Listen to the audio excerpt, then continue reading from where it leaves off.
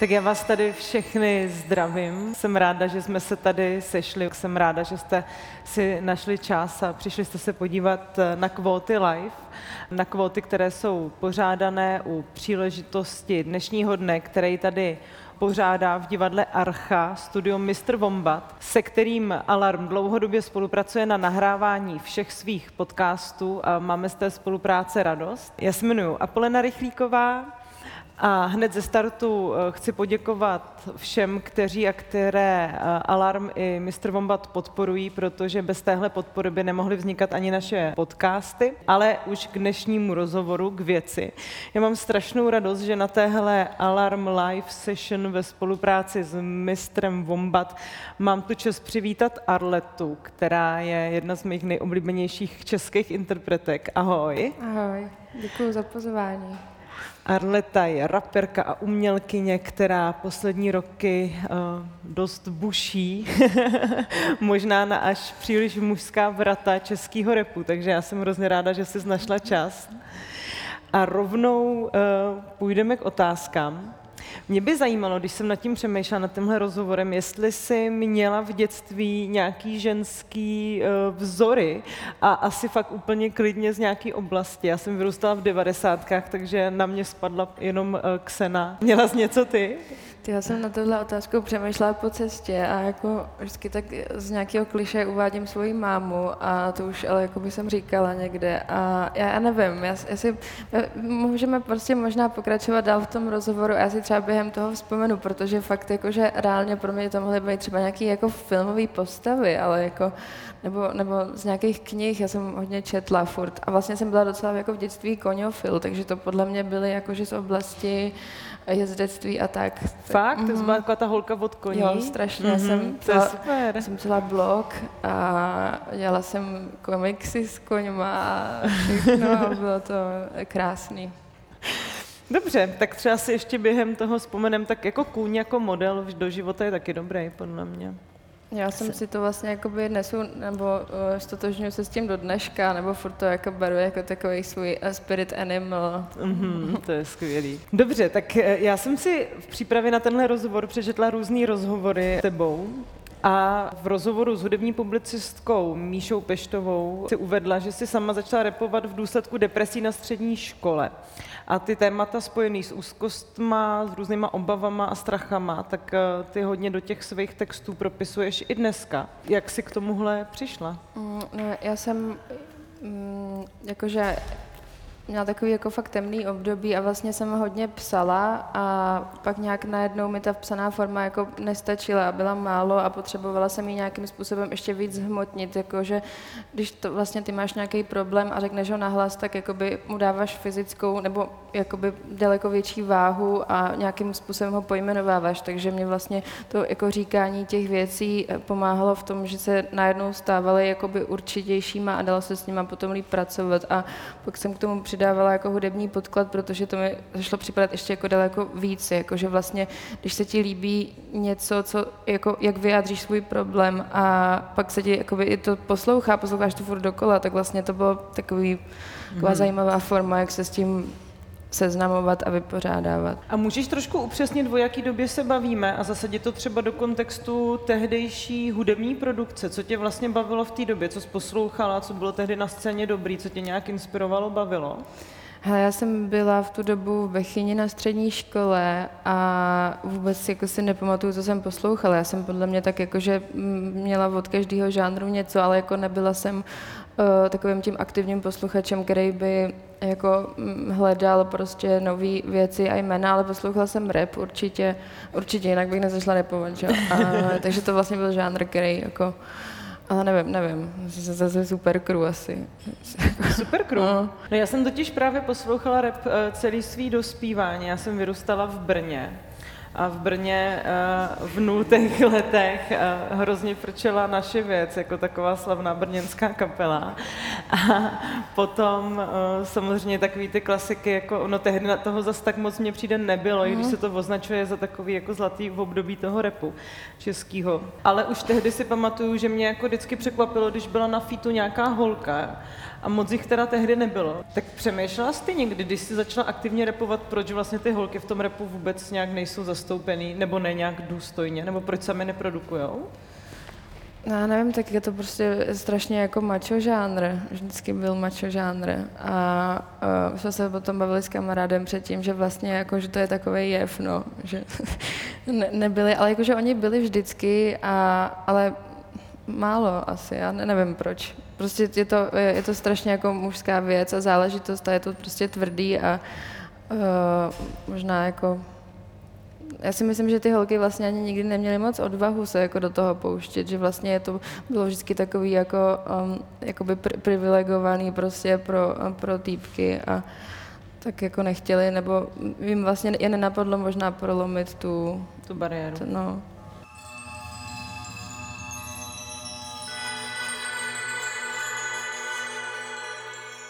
No a jak si myslíš, že to souvisí s nějakým společenským ovzduším? Jako ty jsi říkala, že ten rap je macho žánr a já se trošku chci zeptat na to, jestli myslíš, že je defaultně macho žánr, nebo jestli tak byl jako ustanovený v tom českém prostředí nebo světovém prostředí? No jako dřív určitě ano, ale teď si myslím, že se to, nebo jakoby očividně se to hodně mění, což je fajn, tak stejně jako ta společnost celá, že nevím, tak bavíme se o nějakým době před 10 let, no ani ne, kolik ještě víc. Takže myslíš, že to tehdy hodně souviselo i s nastavením té společnosti? No. No, teďka mi přijde, že těch holek na scéně je vlastně docela dost a je to hrozně osvěžující, teda jako já to vnímám hodně za sebe, že konečně zaznívá i nějaký jiný příběhy.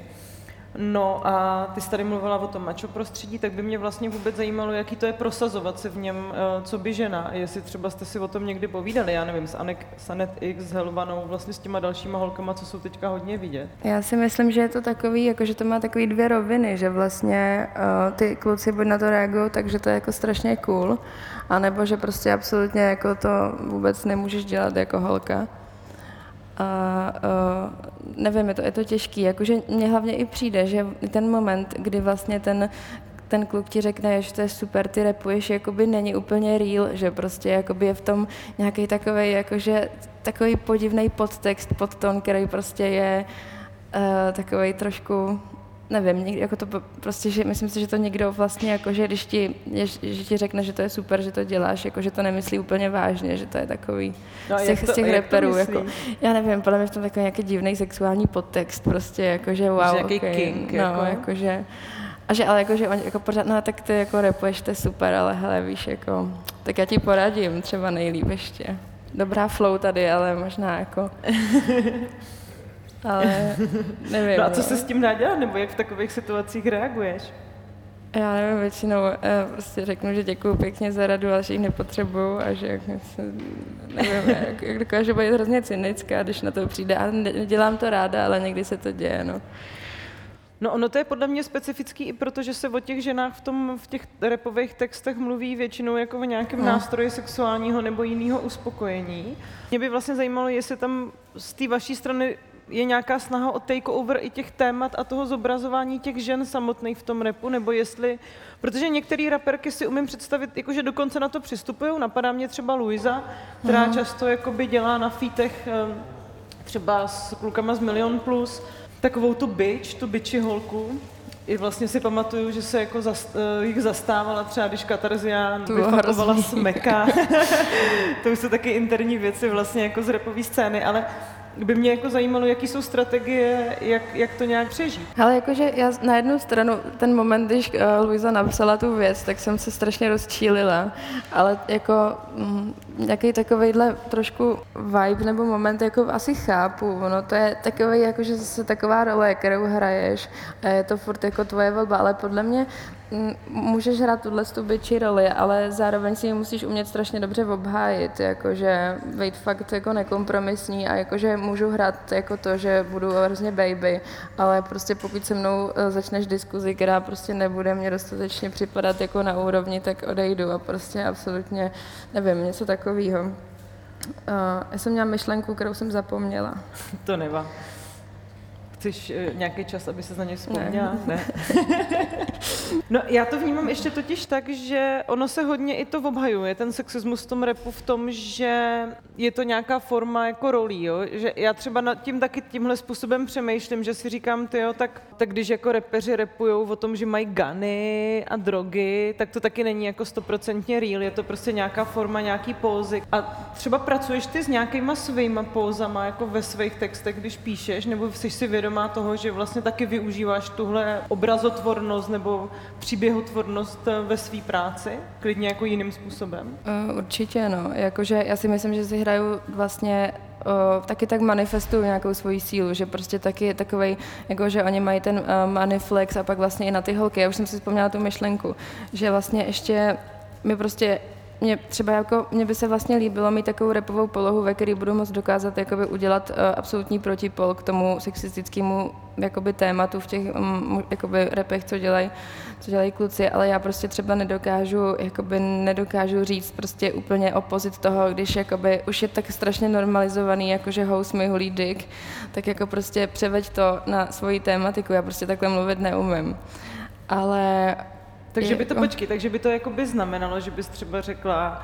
Sednu si ti na obličej a... Jasně, a udělej mě pusou. Prostě, jo, ale prostě já si myslím, že ještě jako ženský... Zní to hodně divně teďka. No a to jsme ani... hlavně jsme ani nepoužili jakoby název pro ženský genitálie, že jo? Prostě to jasně, není jako... lízej mou pusy, prostě. No, ale furt je to anglicky, že jo? Jo. No, jakože česky bych se to mělo říkat. No já nevím, já bych to absolutně nemohla říct česky, jakože pusy ještě tak jakoby možná, ale... Nevím, to možná zkusím někde použít. No a jako mě by zajímalo, jestli to k něčemu vlastně je převádět to do těch opozitních rolí, jestli to vlastně není utvrzování té sexistické kultury, akorát jako naopak. Určitě mně to přijde vtipný a bylo by v pohodě, kdyby buchty rapovali o sexu, vlastně proč ne, ale jenom jestli to nevytváří další stereotypní paradigmata. No? Já si myslím taky, že to vůbec není potřeba. Jakože já občas teď v nějakých nových věcech jsem si jakoby zkouším takovou nějakou víc hravější roli, která jakoby je taková víc jakože baby trošku, ale zároveň vždycky se zase dostanu do nějakého temného momentu, prostě, kde jakože baby může být sice super, ale pořád prostě je furt v nějaký depresi, ale jakože...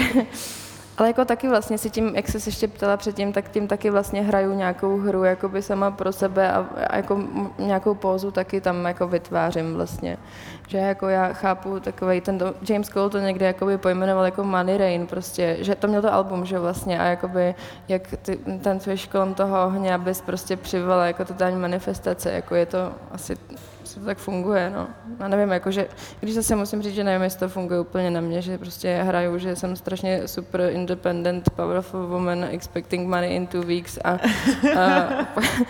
a pak doma brečím, jakože se zlomil srdce, proč? No, takže nevím.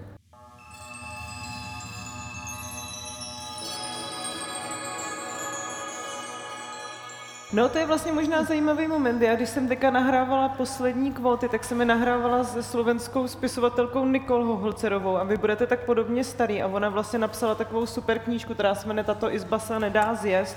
Kdo ji nečetl, tak určitě doporučuji. A vlastně my jsme se v té debatě o té její knize dostali k tomu, že důležitá už je jenom jako upřímnost a že ona nemá jako potřebu si na něco hrát i v rámci toho literárního žánru a přijde jí podstatný jako budovat nějakou upřímnou roli a přiznat se i před sebou, že je prostě weak nebo že je prostě broken a že to je lepší, než si hrát na tu silnou girlboss, no. A tak ono podle mě třeba v mém případě, jakože já mám takový momenty a nálady, kdy se tak cítím, že to vlastně jako není úplně jako hraní, nebo jako je to nějaká póza, ale to zase součást mě, která mi je i příjemná, že jako vlastně je to nějaká další prostě jakoby stránka mý povahy, která se to strašně svičuje, takže to je takový jako, ale zase takhle, myslím si, že to není neupřímný rozhodně, že prostě si pak pustím nějaký rap holčičí prostě a pak si tím strašně jakože wow a úplně můžu dobít svět a udělat si super nechty a bude to všechno paráda, ale furt jakoby to, nevím, myslím si, že kdyby to měla být jenom póza nebo hra, tak to nejsem asi schopná takhle často vlastně jako... Nejseš? Nejsem schopná to jakoby takhle aktivně vlastně jako prožívat dennodenně prostě. Tady je dotaz, jestli to nechceš přilepit. Já to držím, ale to nějak furt... Pardon, jsme se tady taky přijdu. Tak... Dobrý.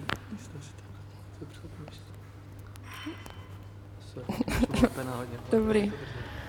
No a když jenom ještě hrozně rychle u tohohle zůstanu, tak máš nějaké vysvětlení k tomu, proč, nebo jestli ti chlapi jakoby v těch pozách teda zůstávají, jako proč oni to dokážou, protože nad tím jsem si právě jako často taky lámala jsem si s tím hlavu, víš, jako do jaký míry je ten jejich rap jako o tom lifeu rapovým, anebo je to jenom jako rap o tom vysněným rapovým lifeu, jako bojím se, že v Česku je to druhý velmi často.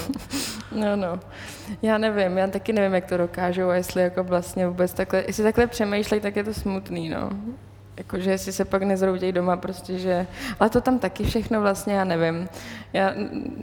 Jakože pak, mě pak říkal Hugo, jakože prostě víš, co to je rap, tak to je, chápeš, to je game a jako, aha, tak to je zajímavý teda. Proč?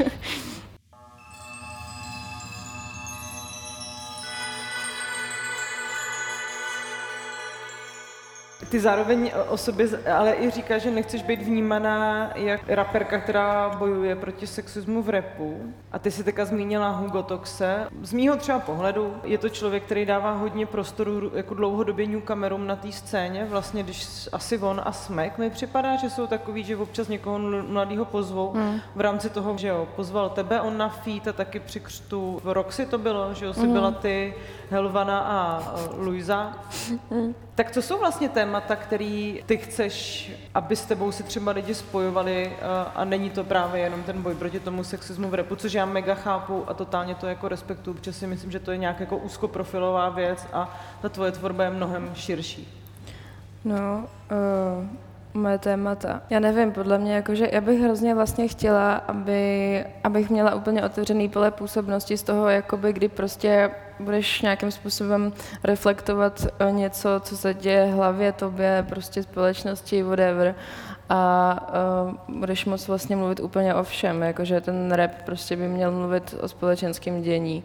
A mně by se strašně líbilo, kdybych dokázala jako říkat hluboké myšlenky jednoduchým způsobem, aby byly vlastně jako pochopitelný úplně pro všechny. Ale to je takový jako... A máš pocit, že to ten současný rap dělá? Protože jak jsem zmiňovala to moje slavné vyrůstání v 0. letech v Brně, tak já si hodně pamatuju, že i třeba kamoši, jsem chtěla říct kamošky, já už mám úplně zautomatizovaný v obě dvě ty formy a šlo jenom o kamarády samozřejmě v tom rapu. Tak třeba byli hrozně antifašistický, že v té době, v těch 0. letech ten vibe byl jako hozený do toho, že ten rap je nějaká jako antifašistická hráz a to třeba byla jedna z věcí, která mě k tomu hodně vázala, že jsem měla pocit, že to je nějak jako politicky aktivní a v posledních letech mám pocit, že to je fakt ten money making. Tak proč si myslíš, že vlastně ten rap třeba český jako se tak málo kdy zajímá o to, co se děje kolem něj a je spíš takový introspektivní a řeší spíš věci, které se týkají těch interpretů samotných? Ale já nevím, jakože zase podle mě je spoustu lidí, kteří, nebo já jsem se ještě vzpomněla vlastně ohledně těch věcí, co jsem poslouchala hodně, tak na VVčka, jako, který vlastně nikdy úplně nemluvili o společenských věcech, ale bylo to všechno tak abstraktní, jakože oni to byly spíš obrazy, že jo, jakože ty tracky a to mně přijde, že dneska ten rap je spíš jako o formě, než o tom významu, což úplně nutně nemusí být špatně. A jako je třeba pak spousta tracků, kterým fakt nerozumíš, prostě, protože tam je prostě tolik efektů, nebo jakoby ten mumble nebo něco a vlastně, že, a jakoby já to mám třeba jako ráda vlastně, nebo občas to dělám taky, tak jako doma, ale jako, já si myslím, že prostě tady ta posluchačská jako vlastně lidi, co poslouchají rap v Čechách, prostě tak jakoby nechtějí podle mě jakoby moc přemýšlet nad tím, že prostě jsou zvyklí poslouchat jakoby prostě nebo jakože to je takový divný, ale prostě když si vemeš jako fanoušky Milion Plus, tak prostě... Já jsem jedna z nich. Já jsem taky jakoby fanoušek, ale trošku jako jiný, takovou tu hlavní sortu, tak nevím, asi... No já si pamatuju, že když jsem byla jenom na koncertě Milion Plus, to bylo taky teda shodou okolností v Brně, tak tam byl takovej moment, jednak mě tak překvapilo, kolik tam bylo strašně moc mladých děcek, který měli fakt třeba 15 až 18 a v ten moment jsem začala být trošku vyděšená, protože mě je jako přes 30, umím se jako poskládat v té hlavě, že to, co říkají, není prostě real, nebo nemusí to být nějaká životní cesta, ale tam byli fakt lidi, kteří hodně vypadali jak oni, hodně jako se stylizovali do té jejich jako flow celkový, nebo do toho vibu, a pak tam nastal moment, že když měli ten track Emma Smetana, tak takhle, že oni házeli vždycky tu nafukovací panu do toho davu a prostě to hodili těm jako stovkám lidí na té flédě, který jako vůbec nevím, co tam s tou panou pak udělal. Jako fakt to bylo docela scary vlastně v něčem. A říkala jsem si, tyjo, nevím, jestli bych úplně chtěla, aby třeba moje děcka, až jim bude 15, tak jako by přijali za svý to, že tohle je jako normální. Vlastně jako 10 nabušených borců na pódiu, kteří prostě hážou tu panu. A jsem si říkala úplně, tak jako přišlo mi to zajímavý, no? Že to nějak jako oslovuje strašně moc lidí a zároveň... No, mají zodpovědnost velkou. Mají velkou zodpovědnost. A jsou součástí výchovy. A ještě jakože, pana nevím, mi přijde, že prostě když jakoby 15letýho pubertálního kluka formuje prostě přesně tohleto, tak je to trošku scary, no.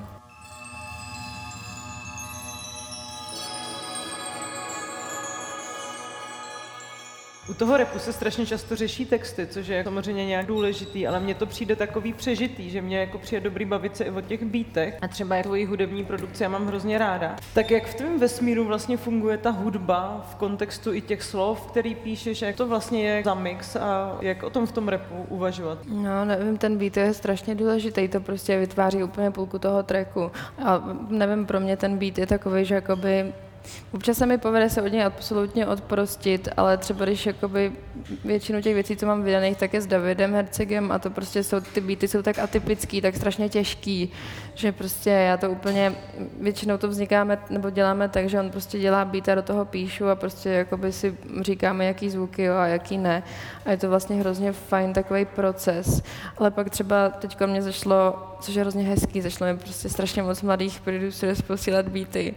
Jo, je to úplně super a já mám jeden teďko, mi posílá fakt super věci a tam jakoby zase je to pro mě jednodušší v tom, že vlastně že si můžu vymýšlet úplně jako nějaký nový věci, s tím Davem jako musím daleko víc vlastně vnímat ten beat, který mu by třeba uškodilo, kdyby vlastně ta flow nebyla na něj nasazená nebo něco, ale tady u toho je to takový, že můžeš vytvořit takový dva světy tam, no. Nevím, jestli jsem úplně odpověděla na otázku. Jo, odpověděla. A zajímalo by mě třeba, čí beaty nebo obecně z té mainstreamové produkce tě baví. Já vím, že máš ráda Huga, já ho mám taky teda hodně ráda. Přijde mi, že on je člověk, který ten žánr nejvíc v Česku posouvá dopředu.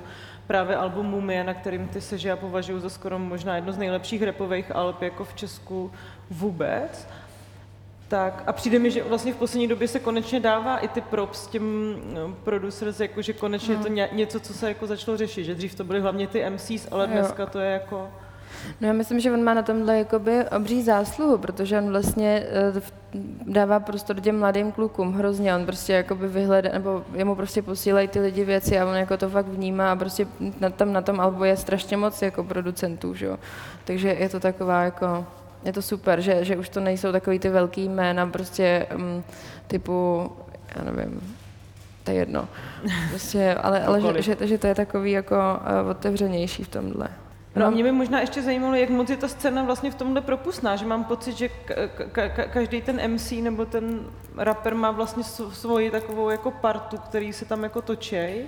A občas si říkám, jestli to není škoda. Naposled jsem si to třeba říkala u nového alba Gleba, jakože už jsem taková jako přesycená tím jeho stylem. Jestli vám to právě nebrání možná v tom, i co jsi říkala, jako v nějakém experimentováním i s tím rapem samotným, i s tím jako, i s tou flow, i s tím jako sázením těch slov? Určitě, no. Podle mě tady ta cesta jakoby využívat různý, nebo spolupracovat s různýma producentama je strašně dobrá v tom, že ti to jako může otevřít úplně jako jinou formu toho, no.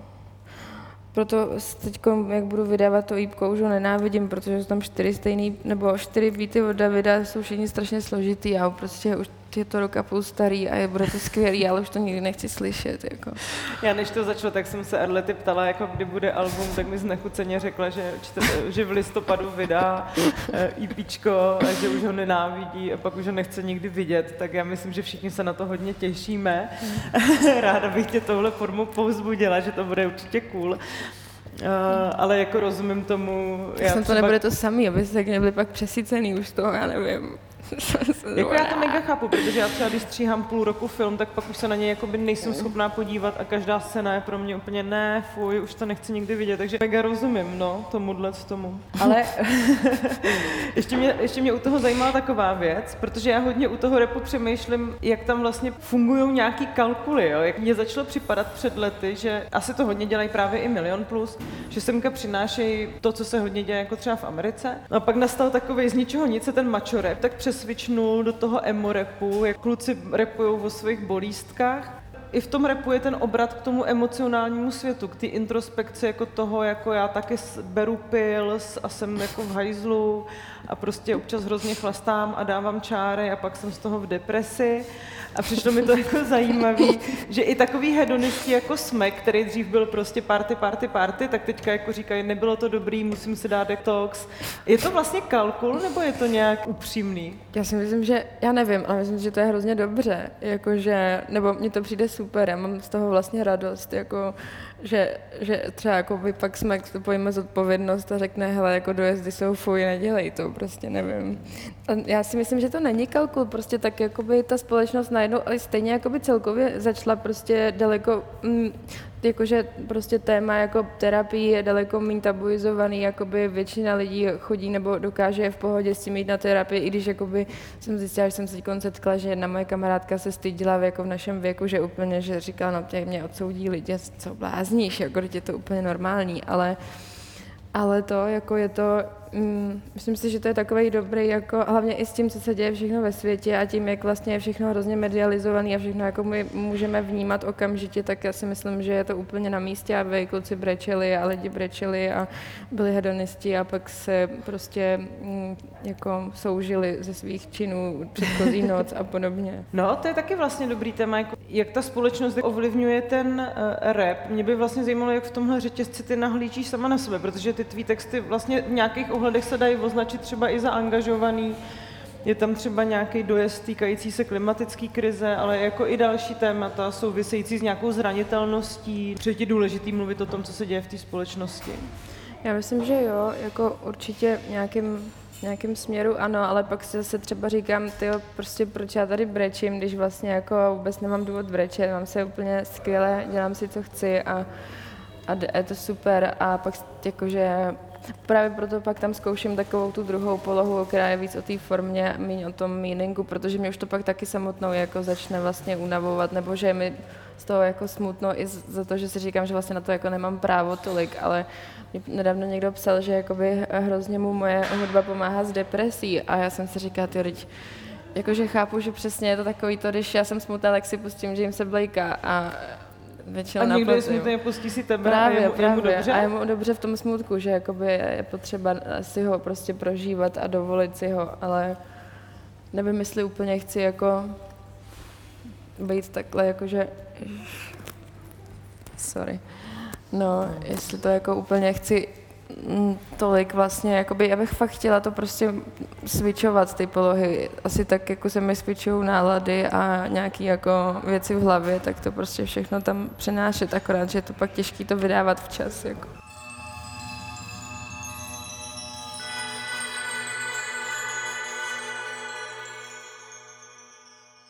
No ale tak ta pozice té raperky nebo člověka, co vstupuje do toho veřejného prostoru, se netýká jenom té tvorby samotné, jakože mně vlastně přijde důležitý říct asi, že z těch lidí, kteří tvoří cokoliv, se pak stávají právě ty role models, o kterých jsme se bavili někde jako na začátku. A co mi přijde podstatný je, že ty do toho veřejného prostoru vnášíš jako témata, které mně přijdou hodně pozadňovaný, anebo respektive témata, které třeba dřív úplně nezaznívaly z té ženské perspektivy. Tak když to shrnu jenom, co se týká třeba rozhovorů, který dáváš, tak mluvila si o absolvovaném potratu, o sebepoškozování, právě o tom, že někdy žiješ prostě naplno a pak máš depresi a potřebuješ se z toho vyspat. Proč si myslíš, že je důležité o těchto věcech mluvit a jako máš nějakou hranici ve vnímání toho osobního a toho politického, nebo se ti to úplně stírá v tom veřejném prostoru a v tom projevu? Ale já jsem si jakoby přesně potom na rozhovoru vlastně, tak to bylo jako hrozně příjemný povídání, že jsme si tak jako to, ale najednou jak to bylo napsané, já jsem si to říkám, no ty vole, to je Ach jo, ale zároveň já jsem si říkala, jako, že čím vlastně za sebe budu upřímnější, tím pak jako ty lidi, když po mně budou chtít jako cokoliv, nějakou spolupráci, whatever, tak jakoby trošku vědějí, co mají čekat, víš, jakože já prostě možná rychleji mluvím, než přemýšlím, ale na jednu stranu to mám na sobě ráda, že mám jakoby kinda jako čistý štít vlastně.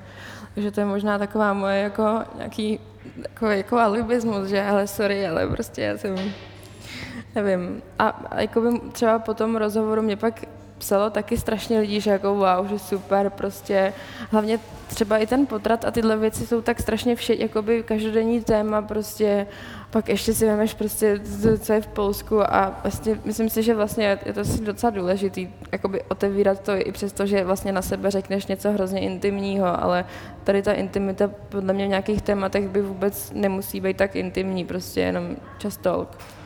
Nevím. Jo, mně to přijde právě taky jako důležitý a že si myslím, že to je možná jako jedna z věcí, který jakoby bez vás, jako bez žen v tom rapu, by se jako nedostávala i vlastně k trošku jinému publiku, protože je jako asi jako něco jiného, když to říká jako jiný umělec, jiná umělkyně, ale když to jako říkáte vy, tak to má jako zase jako jinou relevanci, promlouvá to k jiným lidem a vlastně s tou každodenností já jako úplně souhlasím, myslím si, že každý z nás zná, jako, když už na potratu nebyl, tak zná jako velkou část lidí, kteří byli a jako to tabu, který se kolem toho vyvinulo jenom proto, že se musíme tvářit, že se to musí strašně obhajovat nějakým znásilněním nebo prostě jako těžce postiženým plodem, tak je absurdní a je to vlastně ukazuje to, kam se ta společnost posunula v tom vnímání té autonomie toho ženského těla. Takže jako v tomhle tom jako big up za to, že to jako zvedáš. No. My se tady spolu bavíme, já jsem to říkala na začátku a probíhá ta demonstrace vlastně za 2 zavražděný queer lidi, kteří zemřeli rukou nenávistného alt-right fanatika v Bratislavě. Musím říct, že to je jedna z věcí, která mnou jako v poslední době hodně otřásla, byť si uvědomuji, že se to v tom světě děje, tak jsem nikdy neměla pocit, že to může být takhle blízko. No a vidíme, jak se všude kolem nás jako politici a političky snaží omezovat práva queer lidí, ale práva i žen. Ty jsi třeba zmiňovala Polsko. Tak jak tohle třeba na tebe jako na člověka dopadá a jako vytváří to třeba v tobě nějaké obavy? No je to strašný, jako hlavně prostě tím, že mám prostě polovinu svých přátel, rodiny vlastně jakoby v LGBTQ prostě komunitě, tak je to úplně strašný, jakože chodím do gay barů občas a jako je to fakt jako paralyzující a je to úplně, mám takový trošku vlastně problém třeba jakoby se sdílením věcí na Instagramu a jakože přijde mi ten aktivismus hrozně důležitý ale třeba pak jakoby mě vlastně vadí, že to nezdílím a pak jakoby teď místo, abychom byli tam, tak jsme taky tady a je to takový jako nevím, no, ale je to strašný a doufám, že se to jakoby začne nějak hýbat prostě a vadí mi, že je potřeba, nebo ne potřeba, ale že se musí stát nějaká takováhle věc prostě, aby se třeba by mohlo něco trošku změnit, no. No to mi přijde asi strašně důležitý, co říkáš, že jsem nad tím nedávno jako přemýšlela, že taky mi hrozně vadí, že vlastně musí zemřít 2 lidi, abychom si v nějakém našem prostoru začali jako diskutovat rovný práva, které mají být jako samozřejmý, že ty oběti, které vlastně ta queer komunita přináší, musí být takovýhodle rozsahu, abychom my vlastně začali vnímat, že jsou zranitelní a může se jim tohle stát, jo? Takže to mně přijde fakt jako... Je to úplně nepředstavitelný vlastně. Je nepředstavitelný.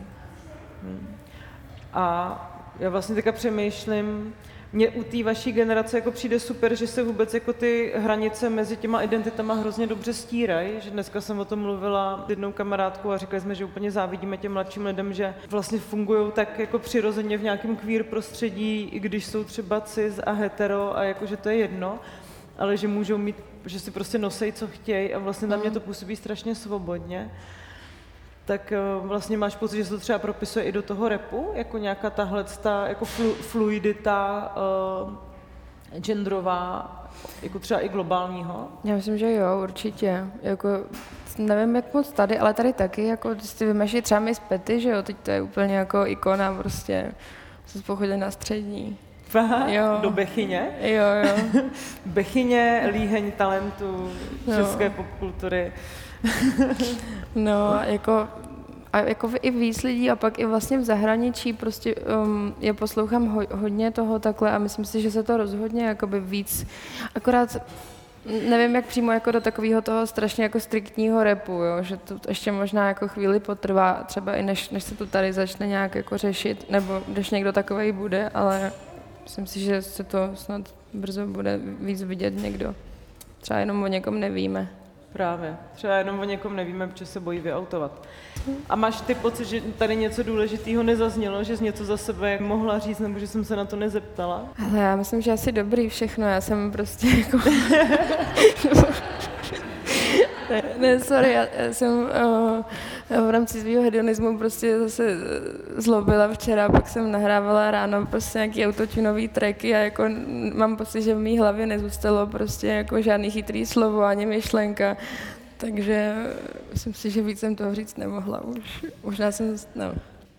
No, já myslím, že v tvý hlavě zůstalo navzdory včerejšímu večírku spousta chytrých slov a spousta chytrých postřehů a já ti za ně děkuju, protože jsem hrozně ráda, že jsi na nás našla čas, že jsme si mohli o tom popovídat. Tak já to tady uzavřu a poděkuju ti. Já taky děkuju.